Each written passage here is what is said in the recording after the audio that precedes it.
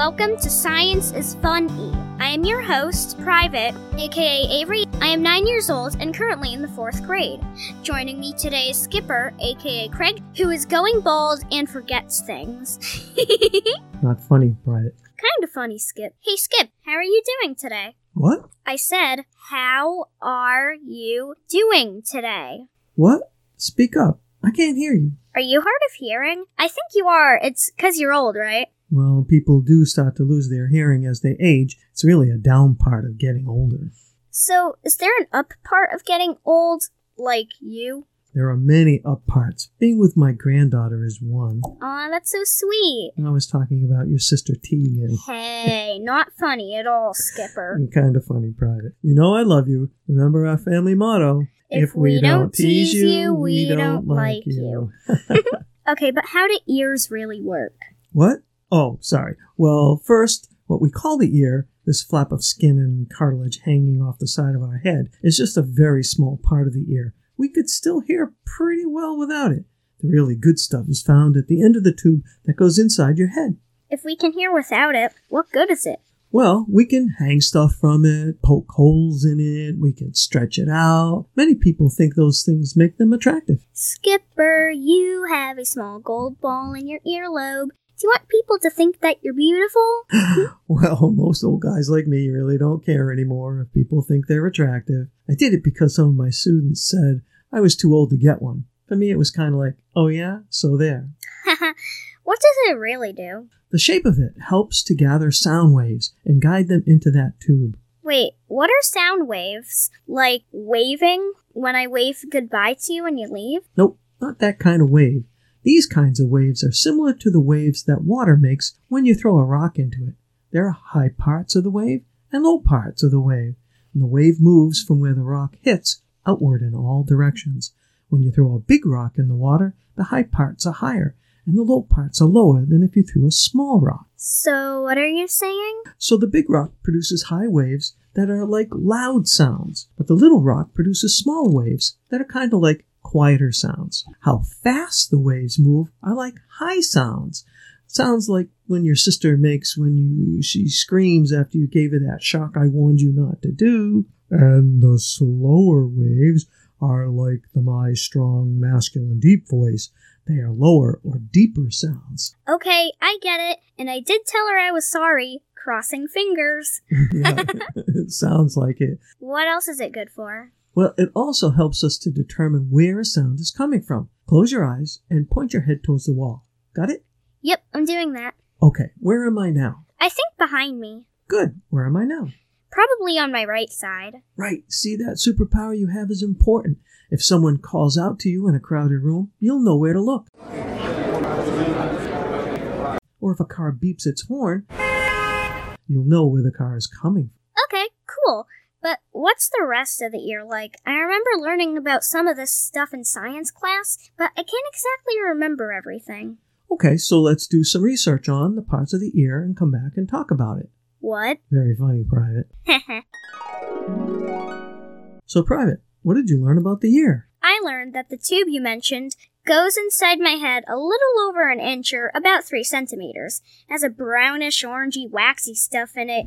Yuck. And hairs that keep bugs out. Again, yuck. Hey, that stuff is not yucky. It's really important. Mothers oftentimes make the mistake of trying to dig that earwax out and end up only pushing it in deeper, causing lots of problems. Remember, don't put anything into your ears smaller than your elbow. Huh. Oh, I get it. It means don't put anything in your ears. You got that right, Private. What else did you learn? At the end of that tube is a thin piece of tight skin called a membrane. It moves back and forth very fast when the sound waves hit it. What happens then? On the other side of that membrane are 3 tiny bones. They move back and forth at the same speed as the membrane. I read that those 3 bones are smaller than a grain of rice. That's right, they are. They're the smallest bones in the body. So far, so good. The sound is moving further and further inside our head. Yeah, and at the end of the 3 bones fits to a snail inside our head, but then I couldn't really figure out what happens next. It got kind of complicated. That's okay, but it's really not a snail. It's a snail shell-shaped structure. Wow, that's a tongue twister. Try saying that 3 times fast. Oh, it's easy. Snail's a shell-shaped structure. Snail's a shell-shaped structure. Snail's a shell-shaped structure. Not bad. Now try toy boat 3 times fast. No way, Skip. Focus. You're just trying to avoid the topic. What happens inside the snail? Okay. So that snail shell-shaped structure is called a cochlea, by the way, and it contains the parts that change the back and forth of the bones into back and forth vibrations of another membrane that has thousands and thousands of tiny hairs attached to it. Seriously, Skip? Sounds like you're making this up. You aren't making this up, are you?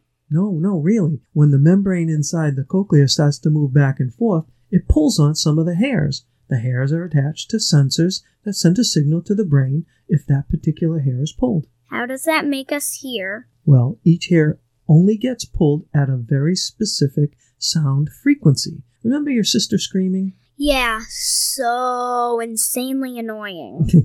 That's called a high-frequency sound.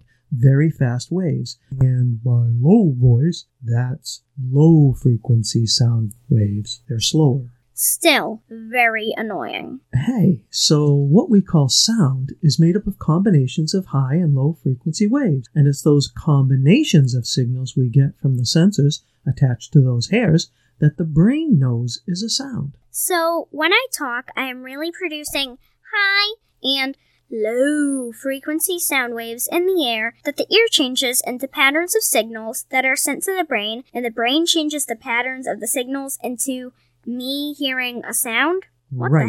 the heck? Right, and the shapes of those high and low frequency sound waves is called language. Language and shape? What do you mean? Well, you know that there are many different languages on Earth. Yeah, my dad teaches Spanish. So your dad teaches his students to train their tongues to shape the sound vibrations into patterns that someone who knows Spanish will understand. ¿Qué pasa? It's why the study of language is called linguistics. Lingua in Latin means tongue. Cool. When you talk, your tongue, mouth, and teeth are involved in shaping the sound vibrations coming from your voice box in your throat into patterns that I can understand as English words. Each word has a pattern or shape, and my brain over the years has learned that each word pattern has a meaning behind it. So when I say a word like ball, my lips start together and then come apart, and my tongue is lower in my mouth and then comes up and touches my front teeth to make the sound. Wow, I never thought about how I make a word by shaping the sound with my tongue, lips, and teeth before. So when we're babies, we're constantly practicing making different sounds. After a year or so, we begin to put the sounds together into words people can understand, like mama, dada. At around the age of 2, we start to put the words together to make sentences, but it's all just a pattern of sound. Cool. When I was doing my research, I found that the ear does other things than just hear sounds. Really? What else does it do? Balance, for one, so we don't fall over, and it lets us know when we are moving or not moving. How does the ear tell us when we're going to tip over? Well, there are tubes that go different ways, and they have liquid in them that moves when we move our head to the side or back and forth. The liquid pushes a little thingy that's attached to the hairs, and it sends a signal to the brain that your head is moving. So how does that keep us from tipping over? So if our head tips too much to one side, the brain causes the muscles on the opposite side of our body to contract, cause us to straighten up again. Hey, that's pretty good, Private, but I have to tell you that the part of the ear that tells us about moving only tells us when we're going faster or slower, not just that we are moving. What do you mean, just going faster and slower? You see, we're always moving. No, sir, I'm just sitting here. I'm not moving at all. Did you forget that you're on the surface of the Earth, moving around in a circle at 1,000 miles per hour? No way! 1,000 miles an hour? Why don't I feel it? And why aren't we talking about ears? Because you and everything around you is moving that fast. And don't forget, you're also moving around the sun at 64,000 miles per hour. That's crazy, Skip. How come I don't feel that either? It must be like Time Warp in Star Trek or something. It's because your inner ear only tells you about speeding up and slowing down. Since the Earth is not slowing down or speeding up, you can't tell you're moving at all. But you can tell when you're in a car and it starts to move faster or when it starts to slow down. Your ear will tell you that information, but not when you and the car are going a steady speed. How does it do that? It's because you've got rocks in your head. Wait a minute, Buster, I do not have rocks in my head. But I think you do if you expect me to believe that piece of rubbish. It's nothing personal, Private. We all do. Okay, how do rocks in my head tell me that I'm going faster or slower? Are you sure you're not just making fun of me or something? Because it sure feels like that.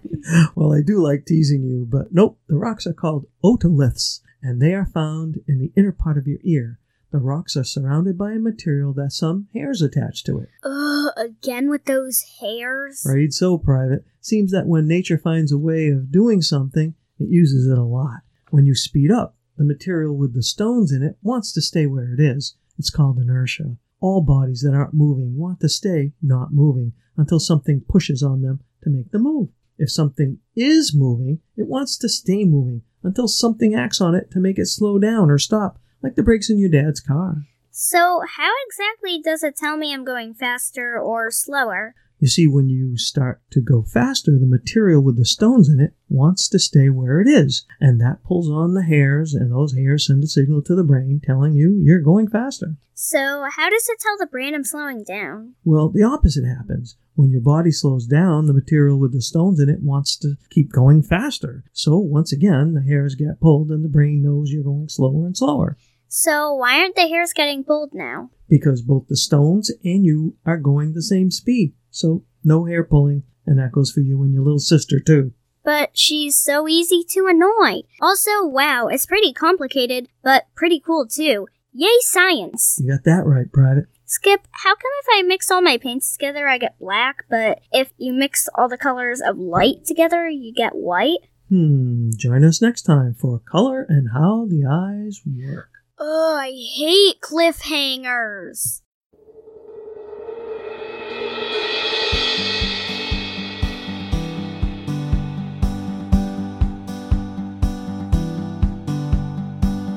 Well, that's our podcast for this week. Come back next week for another episode of Science is Fun E. And don't forget to visit our website at www.scienceisfune.com or listen on iTunes, Google Music, Podbean, or just search for Science is Fun E in your favorite podcast app. To suggest possible topics for upcoming episode, email topics@scienceisfune.com. You can email me at private@scienceisfune.com or skipper@scienceisfune.com. I'm Private, aka Avery, and hoping you have a great week. TTFN!